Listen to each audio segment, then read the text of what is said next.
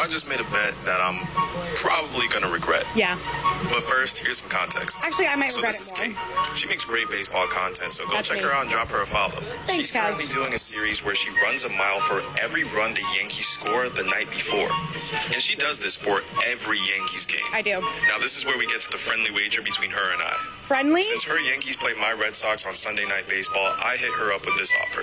Whichever team loses, that person would not only have to run a mile for every run scored by their team, But the other also team. run a mile for every run scored by the winning team as well. So I'm kind of scared, but also kind of excited to see how this turns out. I'm not And we did excited. run into the problem when Saturday night's game got rained out and it got postponed, and So it I'm turned running into a this game. doubleheader for Sunday, Already 2-0. today. So she's going to run miles for the first and second game of the doubleheader, That's and correct. most likely combine them. But let's say the Yankees lose to the Red Sox They're in not that second losing. game. They're not losing. 5-2. She would not only have to run the miles from the first game, but also the 2 miles from the Yankees and then the 5 Tomorrow's gonna be a miles long day. from the Red It's Sox. gonna be a long day for me. Now, as for me, though, I'm only running the last game of the series. Hopefully, my Red Sox Hopefully can the pull Yankees off shut the you win, guys because out. I really do not want to run no 8 miles if it comes down to like a 5-3 game. This body was not built Good for luck. that. Shortcast Club.